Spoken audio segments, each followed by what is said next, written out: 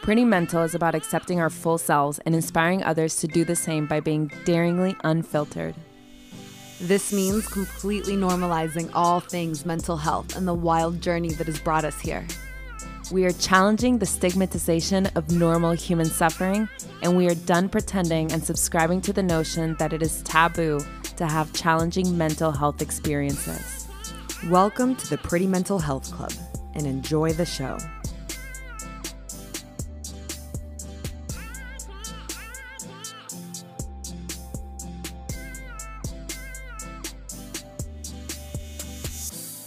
Hey, Valentina. Hey, Paula. And hello, everybody.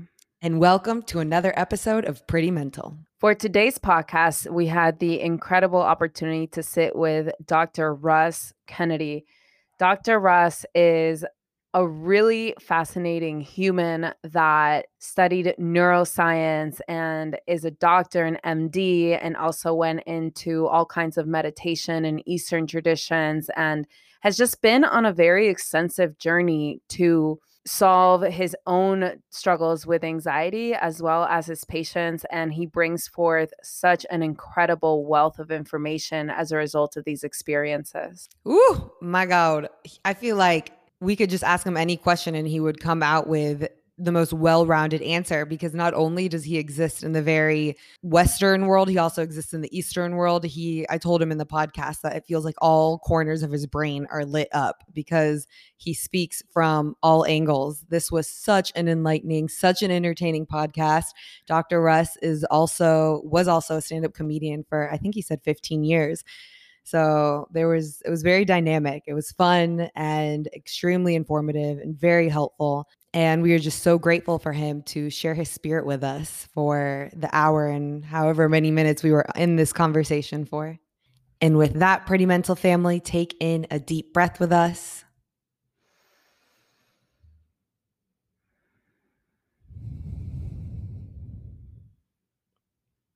And tune in.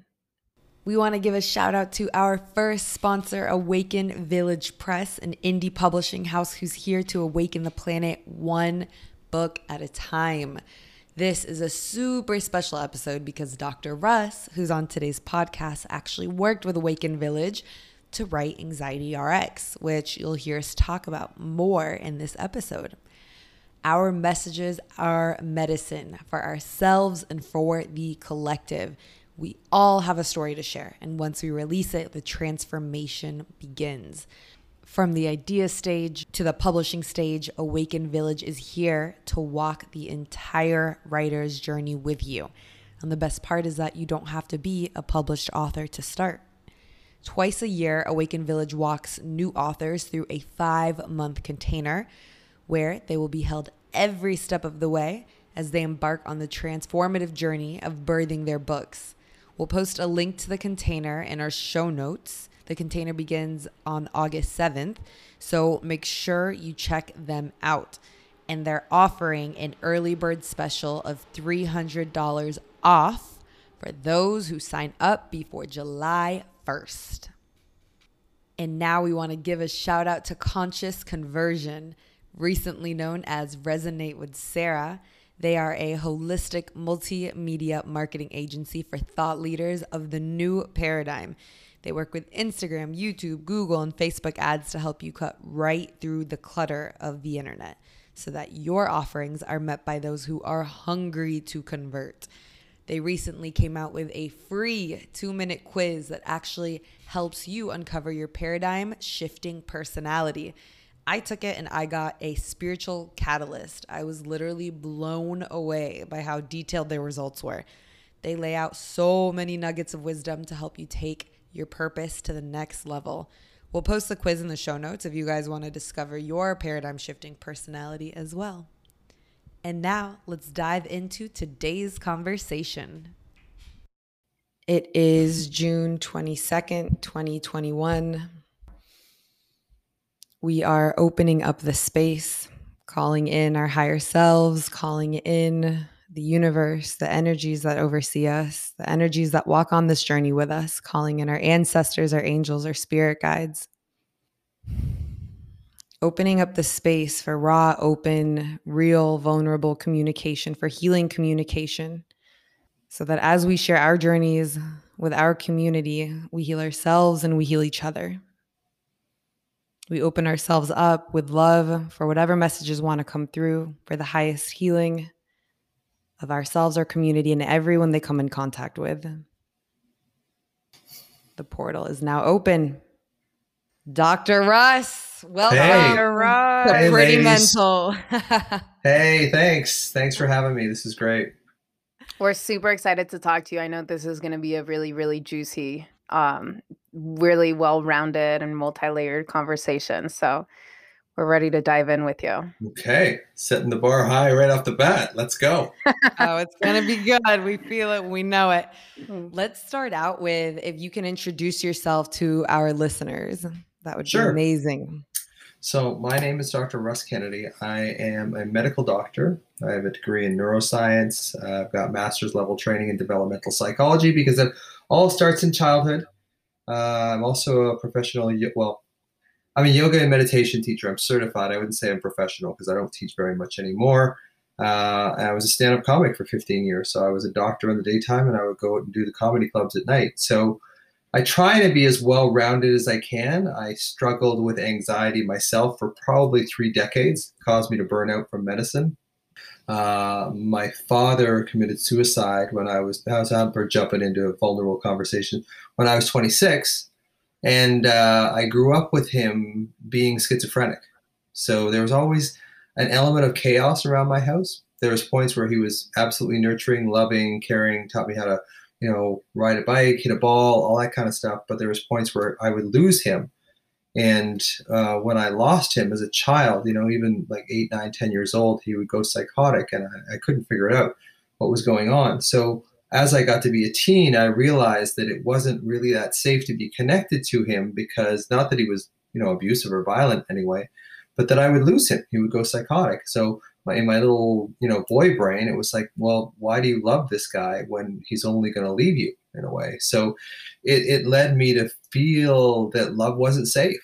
My mom was great. My mom was, she came from like a Scottish reserve family. So, she's British. So it's kind of like there's no need to say I love you in British families. Basically, we put food in your belly and a roof over your head, and that you should assume that you're loved at that point.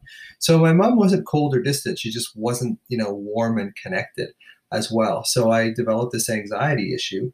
And none of the traditional therapies were helping me, like medication, psychotherapy. And I did all the other stuff, EMDR, all that kind of stuff. And it helped. All these things helped a bit, but they never really healed my anxiety until I sort of took my healing into my own hands. I wound up taking psilocybin, LSD, MDMA, ayahuasca, just to examine the other side. I lived at a temple in India for a while, just to kind of study anxiety there. So I'd like to think that there's very few people on earth that know anxiety from as many perspectives as I do. And I'm really committed. I wrote a book called Anxiety RX, documenting my journey and the journey of my patients to heal from anxiety, and realize that healing from anxiety is an inside job. Other people can help you, but you really have to connect with yourself, because ultimately, and I do have a point, and here I'm wrapping it up, ultimately all anxiety is separation anxiety. All anxiety is separation anxiety, and it's mostly separation from yourself. But it started off being from a separation from a caregiver when you were younger. How's that for an intro? Amazing. Okay. There is so much there. Yeah, absolutely. So you started out the traditional Western model route. Yeah, I absolutely did. What aspects of that? Because we're always integrating or working to integrate multiple perspectives, both the Western, the Eastern, the spiritual, the shamanic. Right. What aspects of the Western route do you feel worked for you? What aspects kind of pushed you away? What's your perspective on the Western approach to mental health and anxiety? Well, Western medicine, allopathic medicine, is very reductionistic, right? So they often believe that anxiety, depression, all that is a brain disorder. Whereas with me, I feel it's a combination of body and mind. And that's what the book is about, that I say that anxiety is actually more held in your body. It's an energy held in your body of alarm, from unresolved childhood wounding than it is from your mind. So traditional psychology, traditional psychiatry believes that it's more of a mind issue. I believe that it's more of a body issue. So I sort of have a bit of a, we hit a kind of an impasse there in medicine.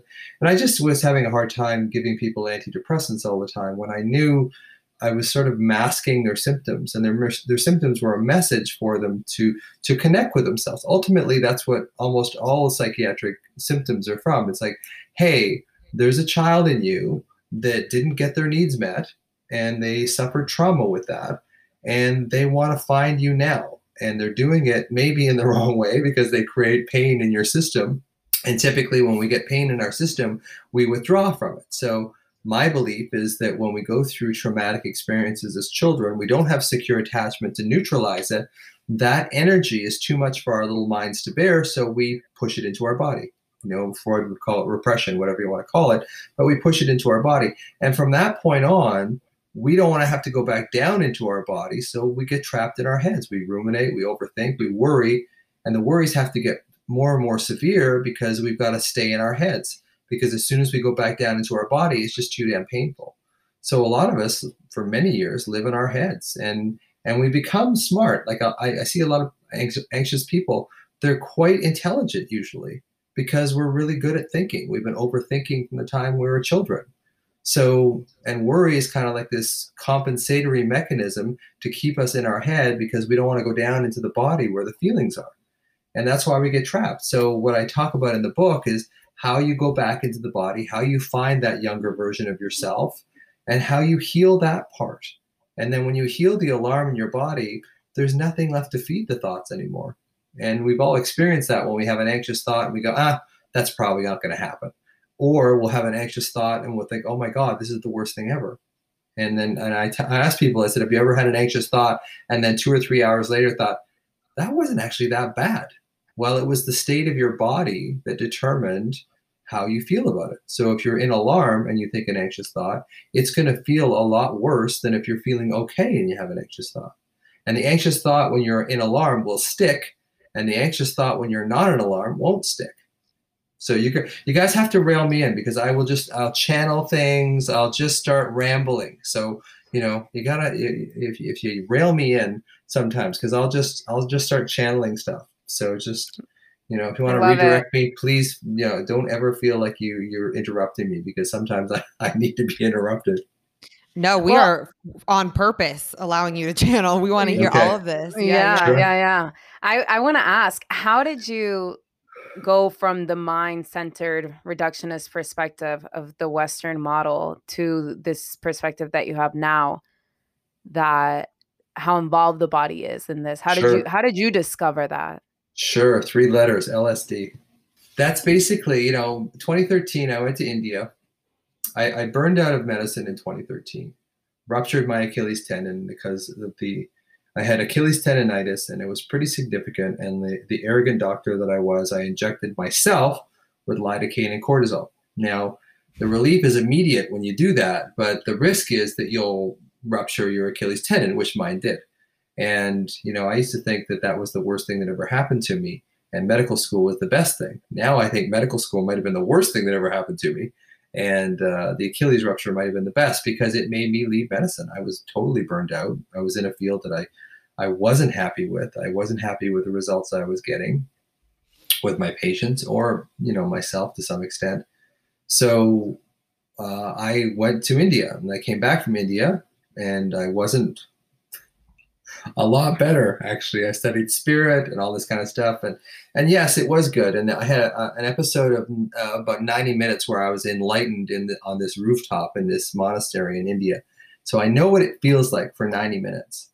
And it was pretty amazing, but I haven't been able to get back there since. But when I got home, I was really kind of distraught. And a friend of mine who's an Ayurvedic doctor, he said, maybe what we should do with you is try you on like a psychedelic, like LSD and that kind of stuff, to see if you can really get to the root of the issue. So I did LSD. The short version of the story is that it fractured my mind a lot. And from someone who relies on their mind to control everything, it was a devastatingly horrifying experience to not have my mind, because I was so used to controlling things with my mind. So it was horrible. But as I came out of LSD, it kind of showed me that my anxiety, well, I was still calling it anxiety back then, was really a sense of alarm that was held in my solar plexus, just where my ribs meet in the front there. And it's purple. It's like this crystalline density. It's like stalagmites in a cave, that point up. It pushes up into my heart. It pushes into my back. It goes into my belly, and that's my alarm. And then that kind of, over the course of the next couple of years, with Dr. Gordon Neufeld, who's kind of a mentor of mine, who's a developmental psychologist, he came up with this term called alarm. And as soon as I heard it, I thought, well, that's what it is. That's what I felt on LSD. And then I started writing about it. And then I started really feeling it. I thought, well, what if that's the source of, the anxious thoughts? What if the anxiety isn't just in my mind? What if the alarm is actually driving the anxious thoughts? Which, I found out that's what it is, because the mind is basically just a make sense, meaning making machine. And there's something called interoception and exteroception. Interoception is when the mind sort of reads what's going on in the body. Exteroception is when the mind reads what's going outside of the body. So inside of my body, it was feeling this alarm. So when your mind reads that alarm, it's got to do something with it. So what it does is it makes up an alarming story to be completely consistent with the feeling.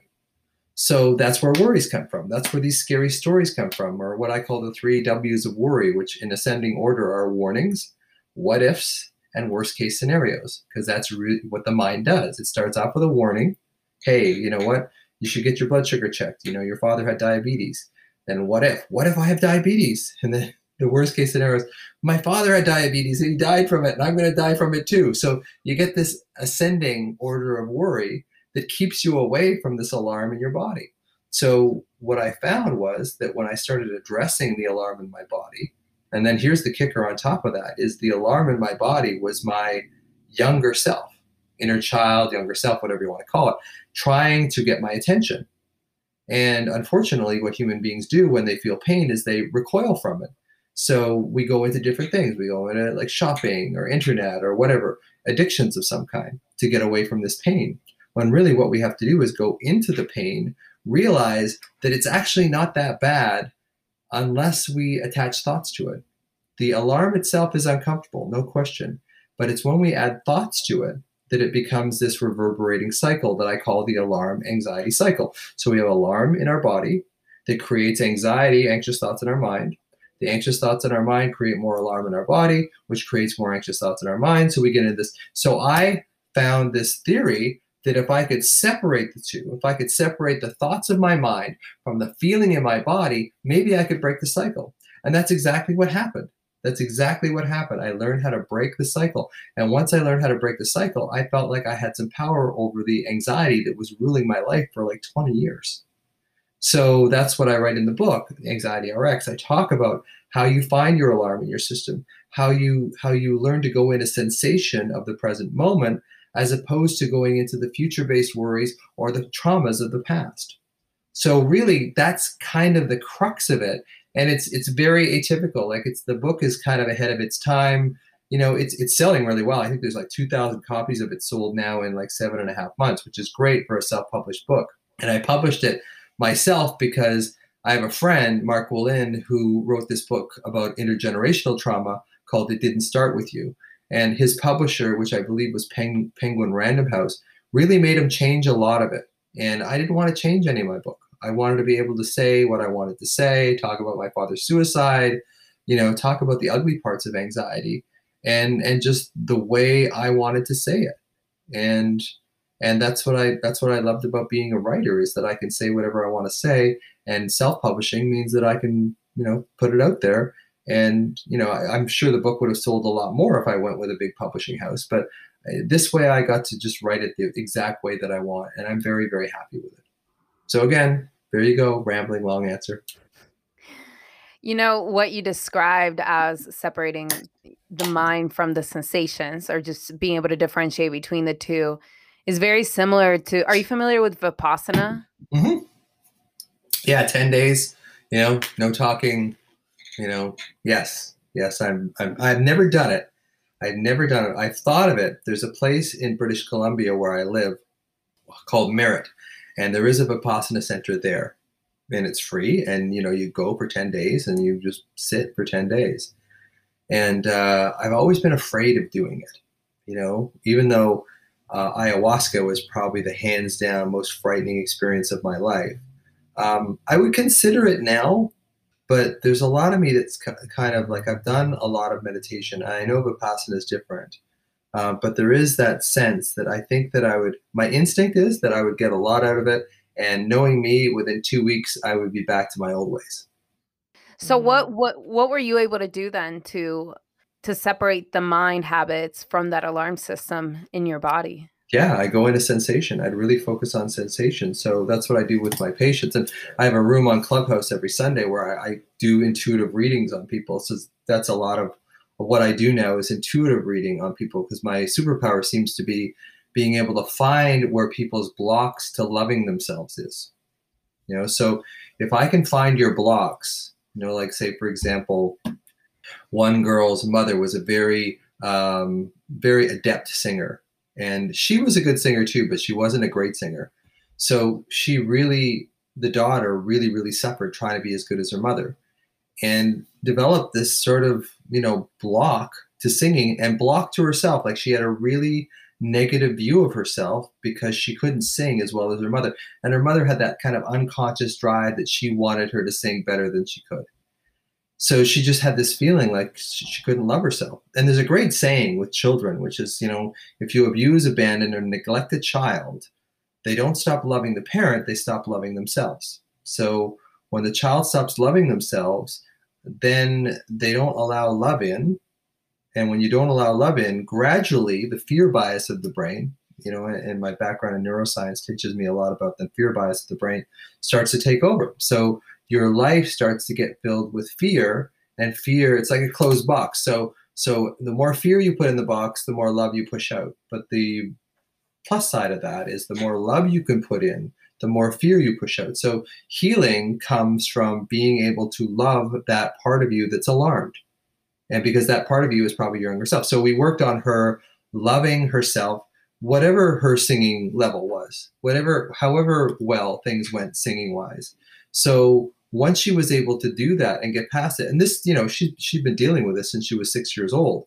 So I could see pretty clearly that there was an issue with her singing. I won't go into the long story of it, but I could intuit that she had an issue with singing. And I said that to her. I said, is there a background? Is there singing in the background for you? And she's, she semi-teared up, and it was like, well, yeah, that's my problem. My mother never really accepted my singing. So I said, okay, well, do you accept your singing? He's like, no, of course I don't. Because if your parent doesn't accept you for something, you won't accept yourself either for that. So we worked on that, and we got her through that, and she found the alarm. Her alarm was in her throat, of course, which makes sense, like the pressure. She had a pressure there. She said it felt like an orange stuck in her throat. I don't really know where the orange part comes from, but we worked on kind of pulling the orange out of her throat, allowing things to move through there, like just doing, kind of intentional meditations to allow things to flow through. Like, she imagined like a waterfall coming through her throat into her chest, or moving air or water in and out in this unencumbered way. And she was able to attach to her unconscious program of, this isn't good enough for me.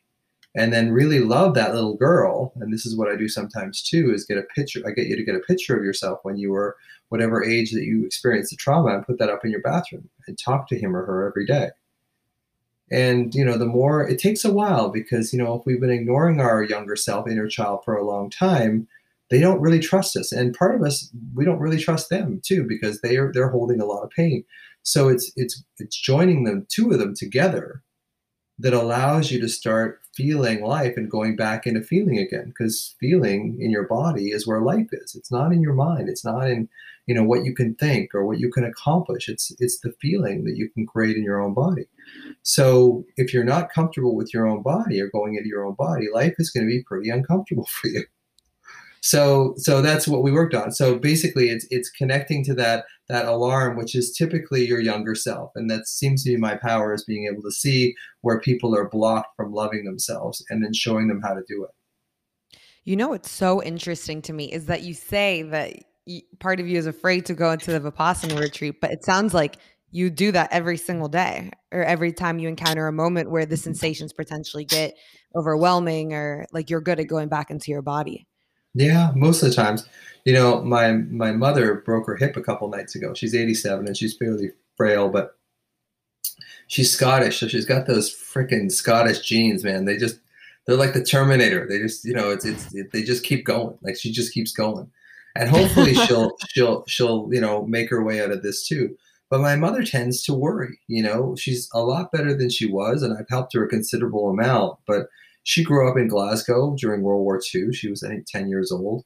The Blitz, the bombing, and that kind of thing. So she's lived her whole life in anxiety. So, I talked to her just about every day until she went to the hospital. And every day was a bit of a struggle for her. When she would say, I've had a good day today, that would be a very rare occurrence. Usually, there's places where she just really, and I've worked with her, and she had just such a tremendous resistance to going in and accepting and loving that younger version of herself. And she did, she improved for sure, but she, it's almost like you can't teach an old dog new tricks. Like, she really focused a lot on misery, my mother. And that was, that was a big problem for her. And she realized it, but she really just couldn't seem to break the pattern. And yeah, it's been an uphill battle for me dealing with her, just being so, negative all the time, because I don't want to be like that. I really don't. And I know I can go there. I know I can go to the dark side for sure. And when I was a physician, an allopathic physician, and burned out, yeah, I would go there a lot.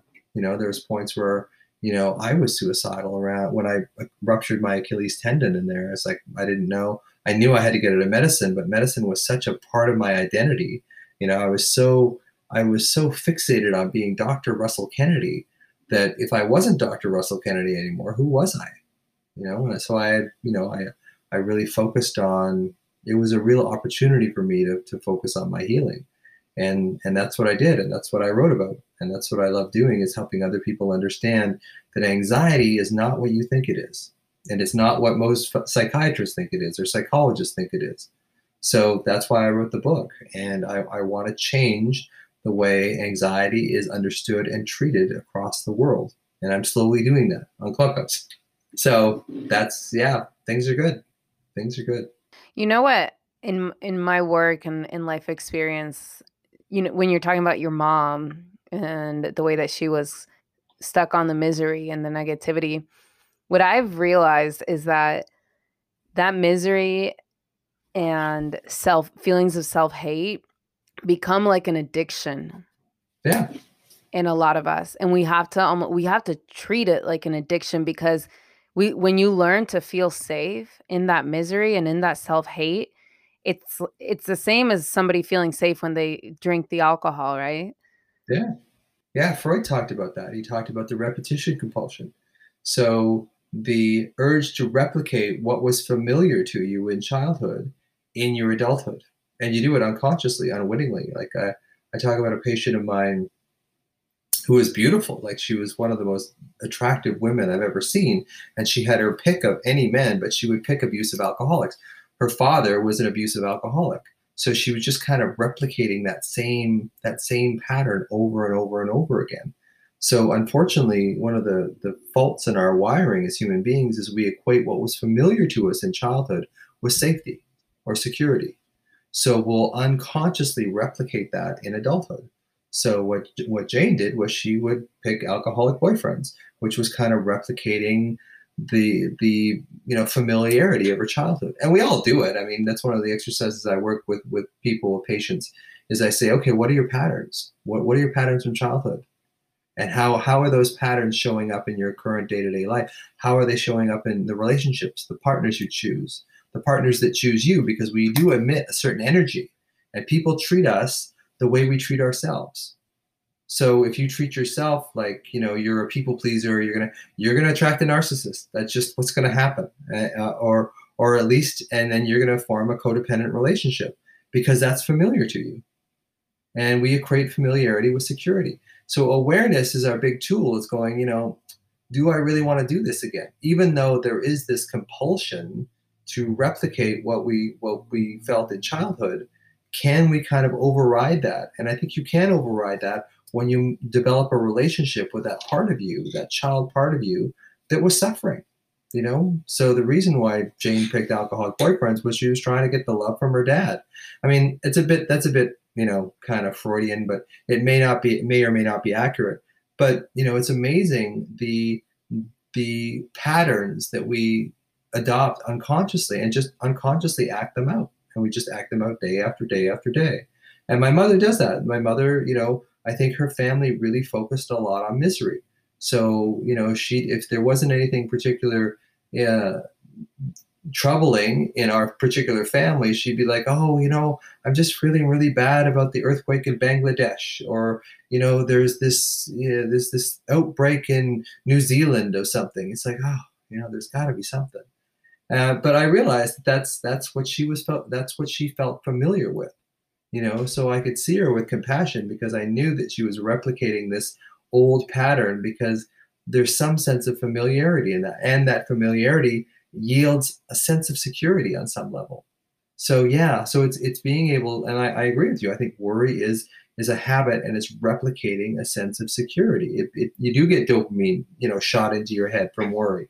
You get a whole bunch of chemicals, and then when the worry doesn't come true, you get all this oxytocin in there. So there is all this stuff that goes along with worry. James Clear wrote this great book called Atomic Habits.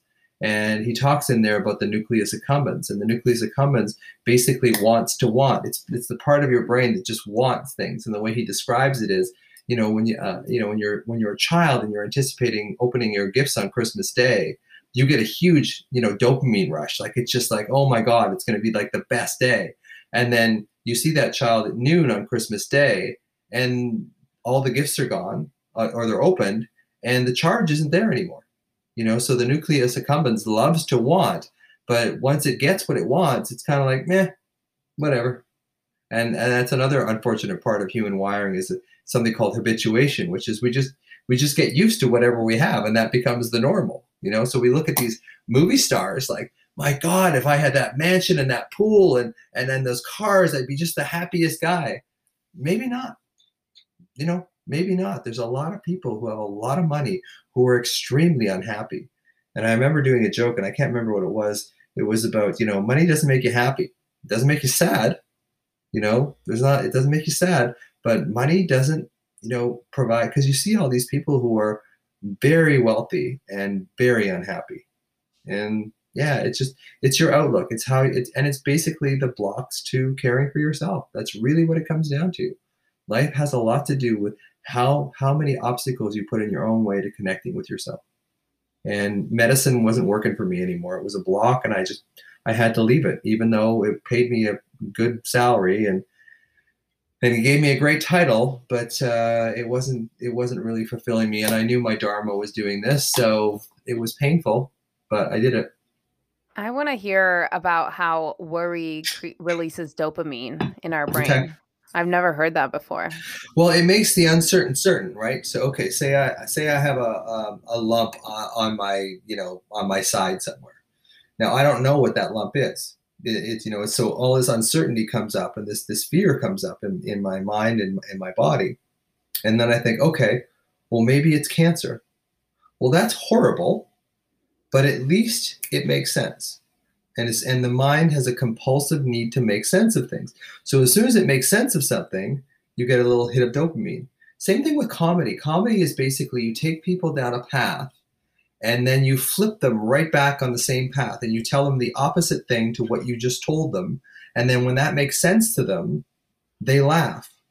Because I used to have this joke about, they say laughter is the best medicine, right? Like you've heard that before. Laughter is the best medicine. Well, not if you have syphilis. You know, if you have syphilis, you can laugh all you want. It's still going to burn when you pee, right? So antibiotics are your best medicine. Laughter is kind of, you know, after you get the antibiotics, then you can laugh all you want. So it's like, you kind of flip that back. So when something that, and so I just put some dopamine in both of your heads, you know, from laughing. So that's what it is. Like, people with anxiety hate uncertainty almost more than anything else. So when you worry about something, you make it a little more certain, if only the story that you're telling yourself makes things a little more certain. So we get a little dopamine hit from that. So there is this compulsion to worrying. Worrying does something. Worrying keeps us out of this pain in our body, and it keeps us in our head. So people say, well, worry does nothing. Worry actually does quite a few things. So it is one of those things, or we wouldn't do it. Like physiologically, psychologically, we wouldn't do it if it didn't serve us somehow. So it's realizing that what worry does is it keeps you out of that pain in your body. It distracts you from the alarm that's in your body. But it can only do that for so long. So people get into their late 20s, early 30s, and things just start to crack at that point. You know, there's in somatic experiencing therapy, we call things defensive accommodation. So we develop these accommodations to adverse experiences when we're children, and we keep riding them until the wheels come off. And worry is one of those things. So when you're a child and you worry, geez, I hope my dad isn't going to be drunk when I get home. And then he's not drunk when you get home, so you get a bit of a dopamine hit from that.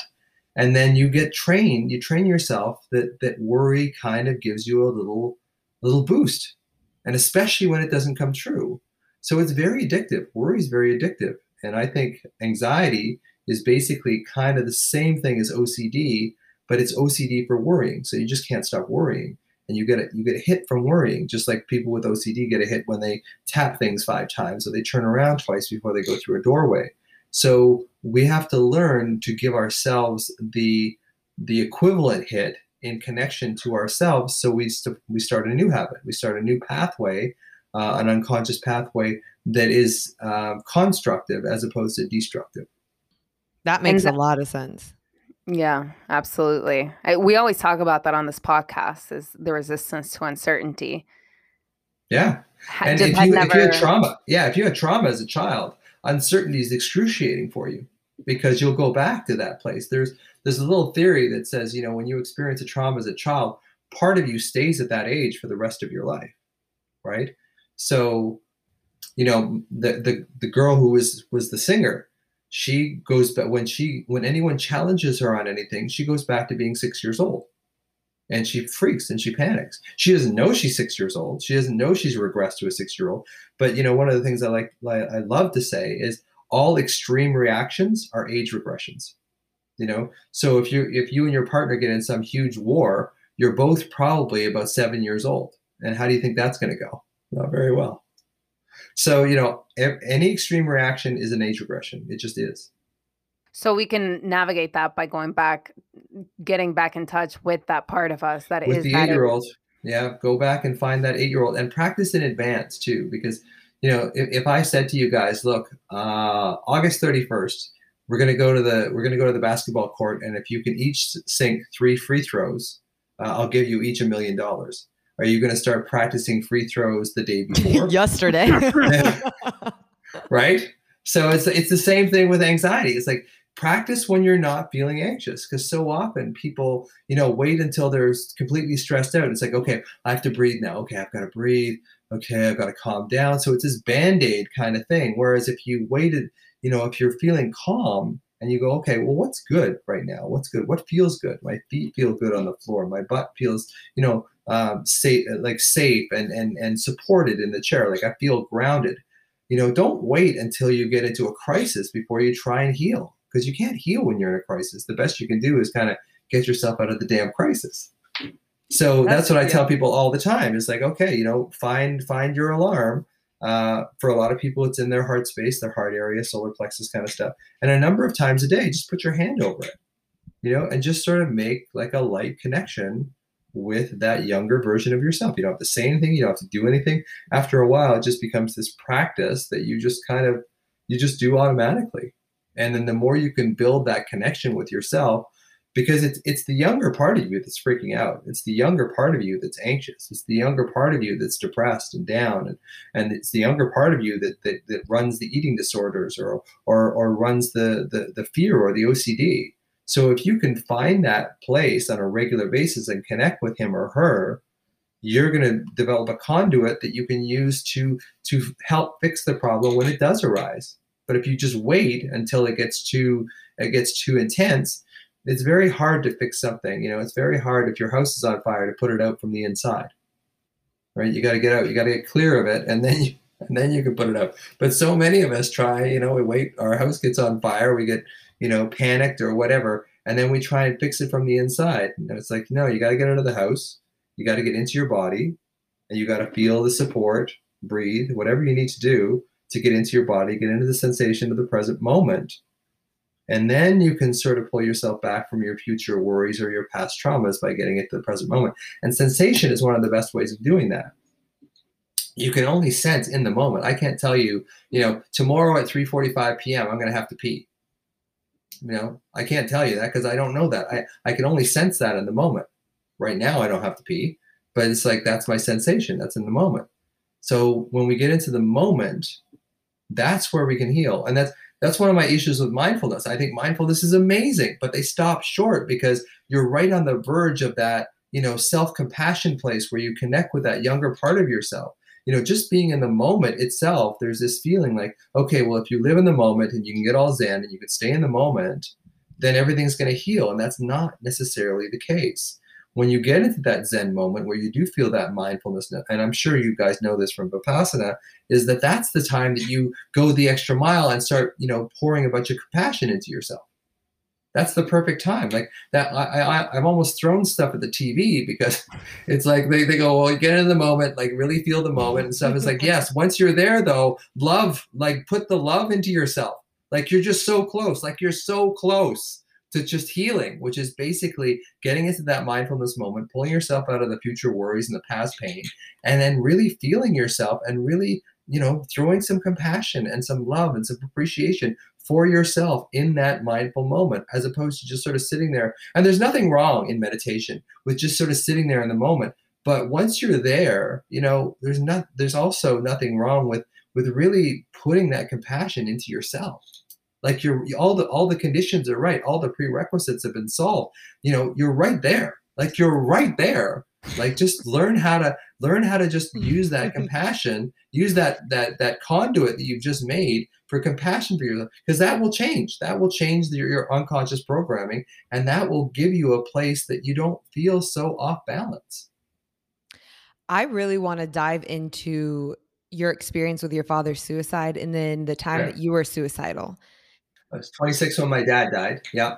And my dad's death was a bit of a relief, actually, because he was in such pain. Like he had a combination of bipolar and schizophrenia. So he was just getting worse and worse year on year, just worse and worse and worse. So, and there was no, like, if my dad presented to psychiatry today, he still would have ended up the same way, because we didn't have the psychiatry hasn't changed much in the last 40 or 50 years.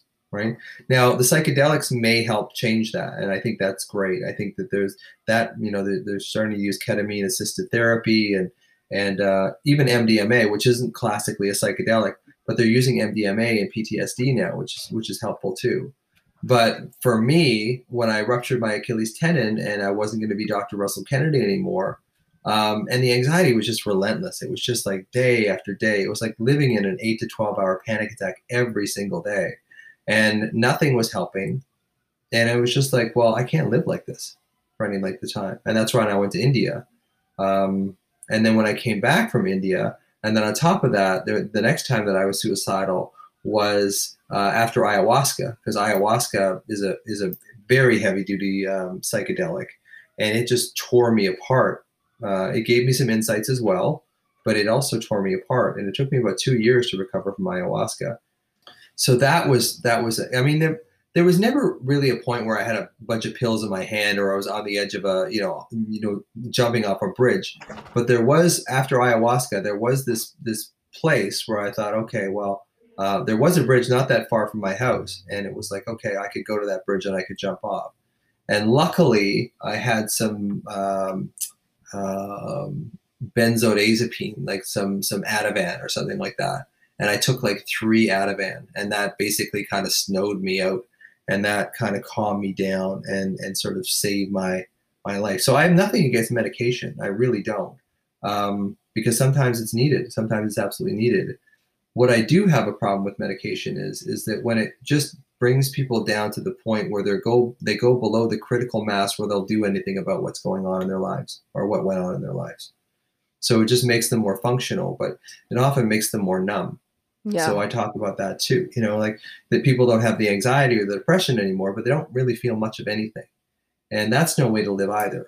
But, sometimes you got to work. Sometimes you've got 3 kids, sometimes you got to support them. You got to take an antidepressant. I have nothing against medication. I really don't. I just think that so often there's other ways of doing it before that. The other way would be somatic experiencing therapy. People ask me all the time, should I do, I've got severe anxiety, depression, alcoholism, whatever. Should I do a psychedelic? And I said, well, I would probably recommend that you do 6 months of somatic therapy first, like somatic experiencing or something like that, and then consider it, because it really is, it's a horrendous experience. Not for everybody.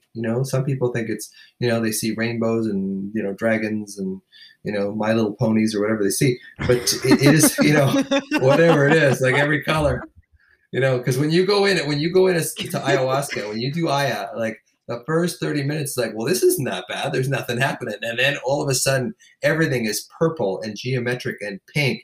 And then your brain just stops working. You stop having the ability to process what you're seeing.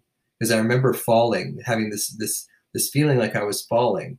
And then I would have this sense like, okay, well, I'm falling. And then my brain would go, well, what does falling mean? I couldn't grasp the word falling. I could grasp it for maybe a millisecond, and then it would go, and it would go. So there was nothing I could hold on to. And in fact, that's what I would say when I was taking ayahuasca, was there's nothing to hold on to. There's nothing to hold on to. I kept repeating that. There's nothing to hold on. At least that's what they tell me. And I think that goes back to my childhood when I felt like there was nothing to hold on to. So when I got back, there was points where I was, like I said, I've never really been like on the ledge or anything like that. But there have been points where I just didn't want to live. Like if living was going to be like this, there was no point. If I was going to live in an 8 to 10 hour panic attack every day, there was really no point in just sort of going through the motions and living life at that point. So that's when I went to India. That's when I did ayahuasca. That's when I did LSD. My back was to the wall. I had no real choice. And people said, well, weren't you, because I'm a bit of a scaredy cat to start with. And it's like, well, weren't you afraid of LSD? And it's like, yeah, of course I was, but it was kind of like a lesser of 2 evils at that point. And nothing was improving. My outlook was not improving at all. So I had to do something. And LSD wound up probably saving my life in a lot of ways. Was there anything about ayahuasca that helped you? Yeah, Aya was, it kind of had that similar reinforcement that the anxiety was separate from me. And it also did show me that I was one with everything. Because here's the other thing from the neuroscience point of view, is that the default mode network in the brain, which is basically the activity of the brain when you're not doing a specific task, they think that the ego is housed in the default mode network, right? So the ego is what protects you, what creates worries, but it's really just trying to protect you. The ego is just trying to protect you. But in protecting you, it stops you from growing because it doesn't allow you to experience pain or anything that's hurt you in the past. So the thing about the ego that really is difficult to manage is that it just takes you over. Now, the thing about psychedelics is they paralyze the ego. And they also, when you do a functional MRI scan or you do a brain scan on someone who's on psychedelics, you'll see that the same circuits that are involved with the default mode network shut down. So they think the ego, because it gets shut down with psychedelics, may be housed in the default mode network. So if the default mode network gets shut down and the ego gets shut down, maybe the ego is in the default mode network, which makes sense because that's when you sort of start daydreaming, when you're not focused on something. When you go through a breakup or whatever, and you're at work and you're like, you're hurting, but you're working. It's not so painful. Then you get home and everything hits you full force because there's nothing else to distract you. So that default mode network, when you're not doing a particular task, kind of comes online. And there's other studies, maybe not studies, but an inference that maybe shame is also held in the default mode network too. So when we kind of go into this, when we're not busy, that's kind of when our shame comes up too. So shame is one of the biggest triggers for anxiety and depression and eating disorders and all that kind of stuff too.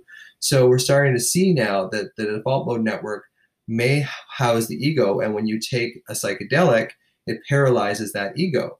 So when you paralyze the ego, what the ego does is it separates me from you, for one, and it separates me from my environment. So what psychedelics do is all of a sudden, you and I are the same. Like, we're not different. Like when your mind is on psychedelics, everything molds into everything else. And I am not different from my environment, my external environment as well. So, and I'm also the conscious and the unconscious, which is what the default mode network and the prefrontal cortex do, is they give you a sense, okay, this is conscious, this is unconscious. What the psychedelics do is they blur the boundary between consciousness and unconsciousness as well. So everything kind of gets completely kind of chopped up, and there's really nothing to hold on to. So that's why. So ayahuasca was frightening. It was just really uncomfortable and scary and frightening, and I don't think I'd ever do it again. But I know that I'm a very strong person, because even after the most frightening experience of my life, and I've had panic attacks, like horrible panic attacks. But ayahuasca was hands down the heavyweight champion of pain, like of just fear and fright. And I know I'm strong because I went back the second night and did it again, because the shaman that I was with said there's no point in doing it for one night. You don't really learn much. And he was right. Even though the second night didn't give me a lot of revelations, it did kind of reinforce what I already knew. But I did it again, even though that was frightening. So I know I could pretty much handle anything based on the fact that I went back for a second night after that. So that's ayahuasca. I like I said, I don't recommend it to people. I mean, I have friends who have done ayahuasca who were alcoholic and never drank again. So I think there are these sort of cathartic experiences that people have. It just didn't happen for me. It actually made my anxiety worse. But it also did give me the picture of how I had to heal it, though, too. So, it's a bit of it's not a bit of it was a huge double-edged sword, LSD, ayahuasca. And then MDMA was actually a really interesting experience, because, you just feel this overwhelming love, and then I remember academically going, okay, while I was on MDMA, it's like, okay, develop, what's your worst worry? What's your worst worry? Like developing the same, mental illness as my father. That was my worst worry. And it didn't bother me a bit. It's like, okay, well, if that happened, I deal with it. So it's really funny how when you have all this love running around in your head, how worry just can't live in there. And I think they're using MDMA now for PTSD, just to show people the other side, just to show that, love is what conquers fear. And it is like a closed box. So the more love you push in, the more fear gets pushed out. But the more fear you push in, the more love gets pushed in. And they're both self-fulfilling prophecies. Oh, yeah. Yeah. I think I'm letting you guys talk way too much. With the ayahuasca experience, I wonder, because this is something we've talked about on here too before, is that sometimes when people are trying to rush to the solution of their pain, Totally. they want to transcend themselves. But if you don't do some groundwork to Totally connect with yourself before you try to transcend yourself, that can be extremely disorienting for the ego and can actually backfire. Couldn't agree more. Like that. Yeah, I've said almost those exact words. That's why I tell people, like, do 6 months of somatic experiencing therapy. My wife Cynthia is a somatic trauma therapist. That's what that's her main mode of therapy. Although she's trained in intergenerational trauma and developmental psychology as well. But SE is her main focus, and it really is about slowing everything down. Slowing down your feelings, seeing how you go from one thought to the next thought and how that affects your body. And once you can slow it down to a certain point and you can feel it in your body, then you have some control over it, because you know where the source of it is. Otherwise, once you get so alarmed, once your system is so alarmed, you drop in a survival brain, and out of prefrontal cortex, your prefrontal cortex is right behind your forehead, which is kind of like your thriving brain. It's your rational brain. And then the emotional brain, the limbic system, is in kind of the center of your head. You put your fingers in both ears. Between your fingers is kind of like the emotional brain. And when we get into emotional/survival brain, we lose our rational ability, which makes sense because, thousands and thousands of years ago, if you're being chased by a predator or there's a warring tribe after you, you don't need to be socially connected. You don't need to be like, hey, Bill, how's it going with the wife? It doesn't work that way. Like you need to be able to fight or, you need to be able to fight or flight, let's get going. So it's automatic. But the problem is that, we try and solve our issues when we're in alarm brain. And you can't, like I was saying earlier, many of us have been transported back to being 8, 10 years old. So how's a 10-year-old going to solve a problem of divorce, or, a massive tax bill or something like that? They can't. They don't have the ability to do it, which creates just more and more alarm. So you get into this cycle and you can't get out. So what I write in the book is like how you break the cycle, how you see your thoughts so you don't have to be your thoughts. I'm so curious about your belief system. Something that we've talked about a lot on this podcast is how anxiety or how your belief system plays such a huge part in your relationship with the universe and your relationship with yourself, right? Yeah. And speaking personally for myself, I have an underlying belief system that I'm always held, right? So for me, with that, my anxiety, it can only reach to a scale of like 3 or 4 max before it just goes back down. Now, do you have like an official kind of deity that you worship? I believe in the universe, spirit guides, energy. Great. Yeah, because faith is so massive, right? Like in this book, Anxiety RX, it's written in 108 short chapters. A couple of them aren't that short. But the longest chapter is chapter 107, which is basically the chapter on faith. Because so many of us, when we're children, if we have trauma, we get this impression that everything is up to us. It's all up to us. And if everything is up to you and you regress back to an 8-year-old, that's not going to go well because you only feel like you're 8 years old and everything's on my shoulders and I'm 8 years old. That's just going to compound itself. So it's having faith that you are held, having faith that the universe is a safe place. And I do that with people all the time because so many people go from trauma because they grew up with trauma. They go from trauma to trauma to trauma to trauma. And this is what I mean by that. So I had a patient who was afraid of flying. So at the end of in that month that we were in, he said, I'm afraid of flying at the end of the month and I'm just petrified. So I gave him a little bit of medication for that. And then as soon as he landed safely, he started worrying about a dental procedure that he had to have another month later. Right. So it's like, and I said to him, so are you using that thing that I told you? Am I safe in this moment? And he says, well, no, I kind of forgot. Because what that does is when you tell yourself, am I safe in this moment? And you assure yourself that you are, maybe 5 minutes from now, you're going to have a dental procedure or something's going to go wrong. But in this moment that you're in, am I safe?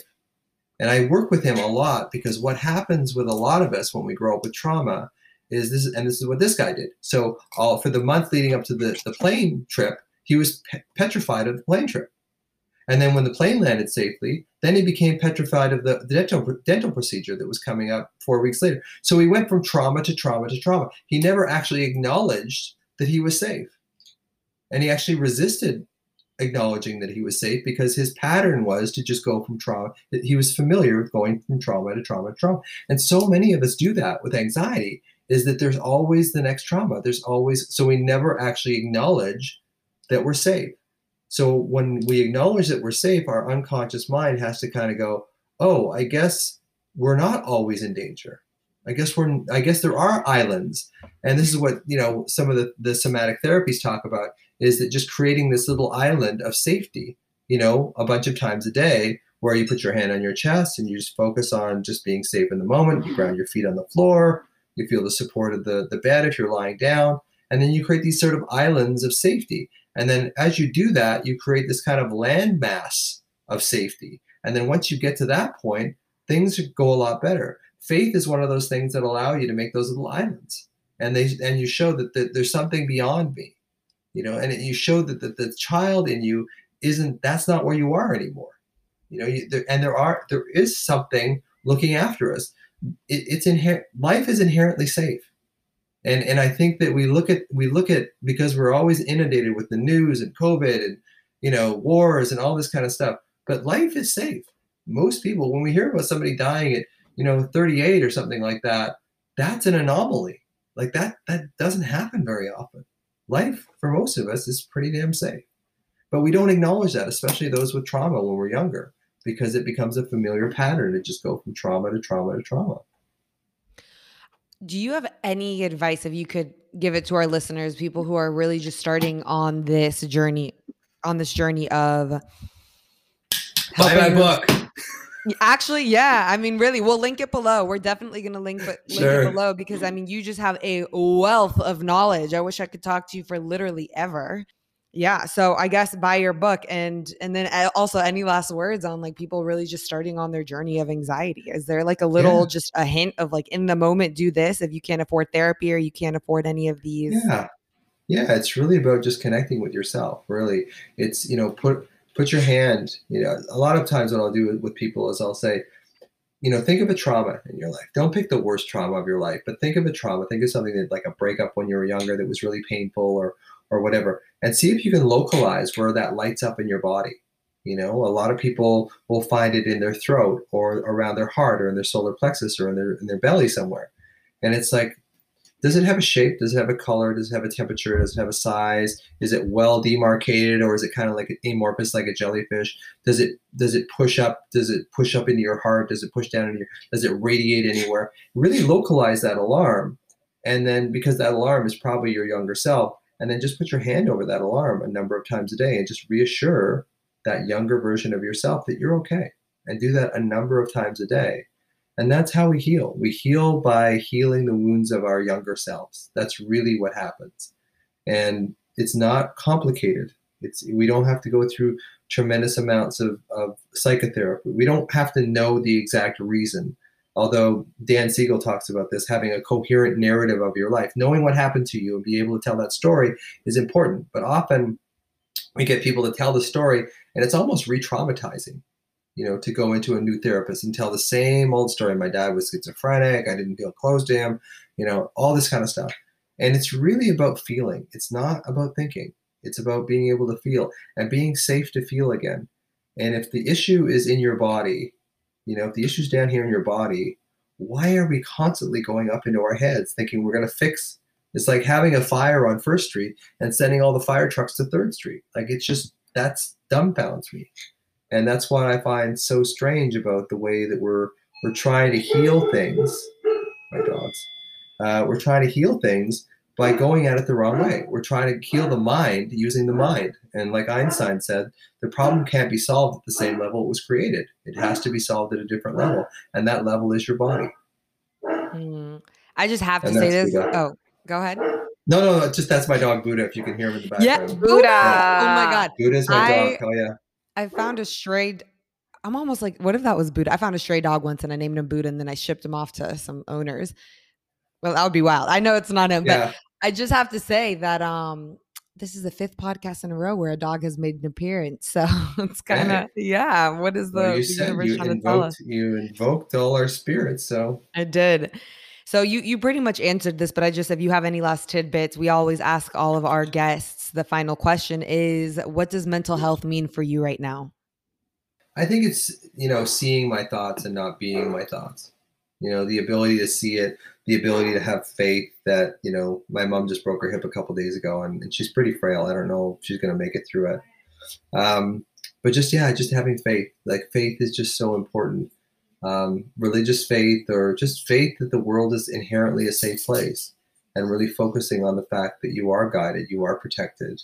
And, that's a comfort for a lot of people. And for a lot of us with trauma, we lost faith when we were little because things went really badly for us in a lot of ways. So we lost faith in life. And, when you lose faith, you lose a huge ally.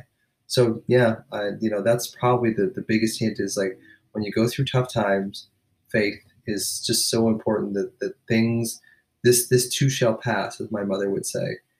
Faith is just so important to realize that there is something called the recency bias, which is basically how when people feel badly, there's part of our brain that makes us think we're going to feel this way forever.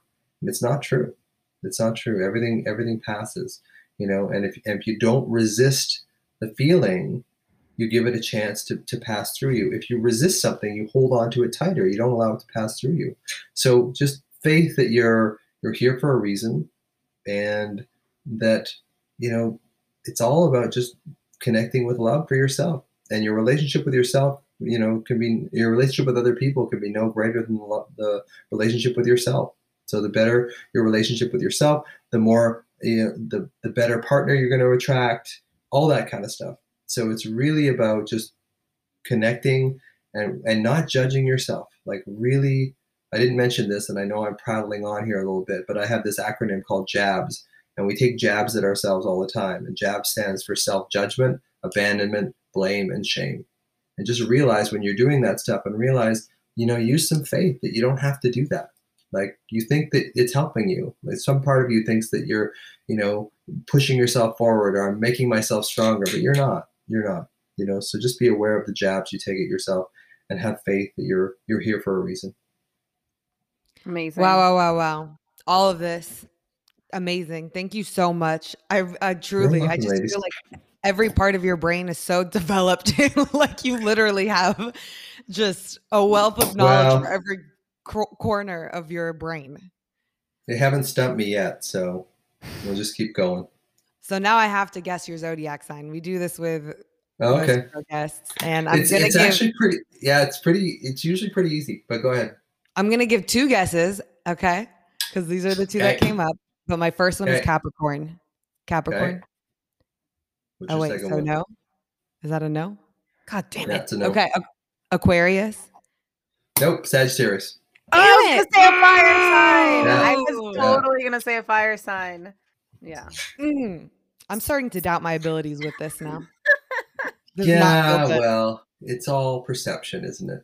Okay. Well, Sagittarius. Actually, no. What I meant was, it's all projection, right? So you see the parts, because I would guess that you're one of those. A Capricorn? Yeah. Or what was the other one you said? Aquarius. Are you either one of those? I'm an Aries. I'm a fire sign. Okay. I often say that Capricorn and Aries are pretty similar, though. There's some similarities with how, like, yeah, and then we're all fire here. She's a Leo. A fire tribe. Oh, there you go. This is a fire tribe. Oh, your birthday's coming up, Paul. It is. Yeah. Leo season. Get ready, everybody. I always envy people that see my birthday's in November. My birthday's the 29th of November, and nothing nice happens in the world, in the Northern Hemisphere on November 29th. I remember on my birthday coming out of like chemistry lab, biochem lab, and it's like 4:30 in the afternoon, and I live in Victoria, British Columbia, which is just above Seattle, and it's dark, and November 29th at 4:30 in the afternoon, it's just pitch black, so it's nothing much happens. But I always envy people that have a nice summer birthday, have summer birthday parties and all that kind of stuff, but whatever.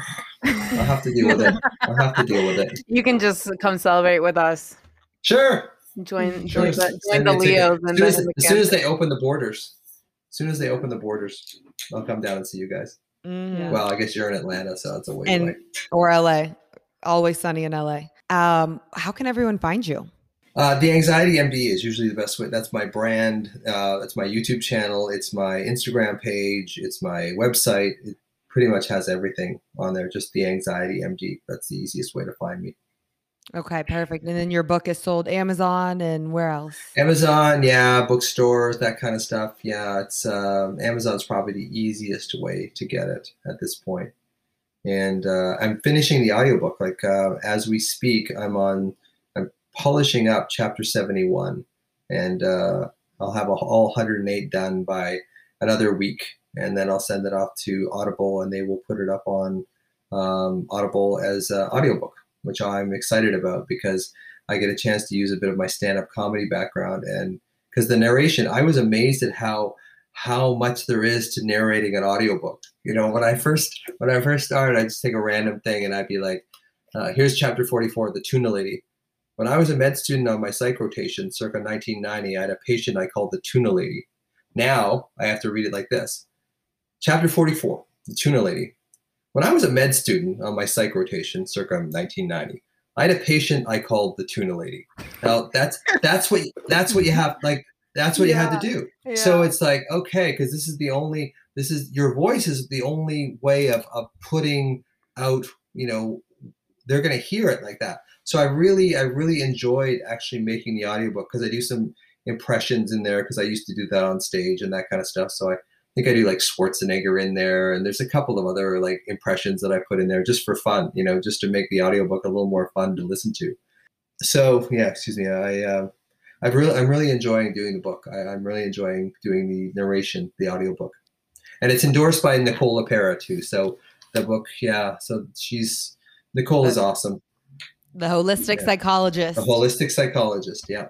Yeah. That's amazing. So, and we're going to have to connect offline about getting your wife on here, because she sounds amazing as well. I can only imagine the conversations that you guys have. Sin's great. She's a lot more shy than I am, but it's amazing, because we did one sort of podcast episode together with our friend Deborah, who's a spirit medium. And so she's like, I don't know if I'm going to be able to say anything. At one point, it was like, Sin, like, shut the fuck up. It was like, I'm trying to get stuff in here. I don't mean to swear. We have a joking. It's not like I'm abusive to her or anything like that. But it's just like, she says, well, I don't know if I'm going to say much. And it's like, at one point I'm looking at her like, okay, like, let me say something. Like, so she, I think, and she's like a wealth of knowledge as well too, and highly intuitive. So she's a great therapist. Like, she's really, really good at tapping into the body, and I've done a bunch of sessions with her, and she's really, really amazing. So yeah, I'll hook you guys up, and you can chat with her, and she may want me here as well, just to kind of say. But once she gets going, man, you can't stop her. Amazing. And I'll have to guess her sign too, so don't tell me. Okay. Perfect. Thank you so much for speaking with us You're today. welcome, ladies. Yeah, you're welcome. It's been great. So yeah, it's my third sort of interview today. So, but this one was like, my brain usually starts clicking in around like 12 noon, 1 p.m. Like, I'm not a morning person. So a couple other ones in the morning, I'm like, oh, okay. But today I get a little fired up once it gets to the afternoon, as you can tell by how fast I start talking. Perfect. Let's fit as much knowledge as we can in here. All right, Dr. Russ, thank you so much. We'll be releasing this on Monday, so we will send you all the links over email. You'll have Sounds great, and I'll share them too. Awesome. Amazing. Thank you. We will talk to you soon. Thanks, Paula. Thanks, Valentina. Sending you all the love. Bye. Bye. That was an amazing conversation, everyone. Thank you so much for tuning in with us and Dr. Russ and his wealth of knowledge.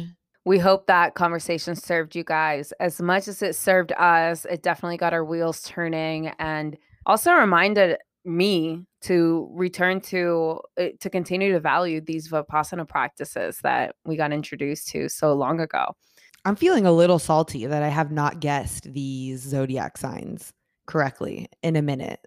What's happening? Yeah, I'm surprised. I had a feeling he was a fire sign. We need to start letting you also guess. We got to let you guess too. So we can see. Someone's got to be right. If you get it right, I'll feel validated. That's all I need. It's fine. At least one of us. Here. At least a one win for the team. At least one win for the team. I can't be representing all of Pretty Mental in this. It's starting to hurt my heart. Yeah. All right, you guys, make sure you grab a copy of Anxiety RX, which is Dr. Russ's book that he self-published, which is sold everywhere. We will link that below. And we're also going to link below the day and the time that he hosts these intuitive readings in Clubhouse, because that just sounds absolutely amazing. And make sure you guys tune in with us every Monday at 6 a.m. EST. Los queremos mucho. Los queremos mucho. Be kind to yourselves, and remember, all parts of you are welcome here. We love you from the tops of our heads to the tips of our toes. Feel it, Pretty Mental fam. Peace out. Mwah.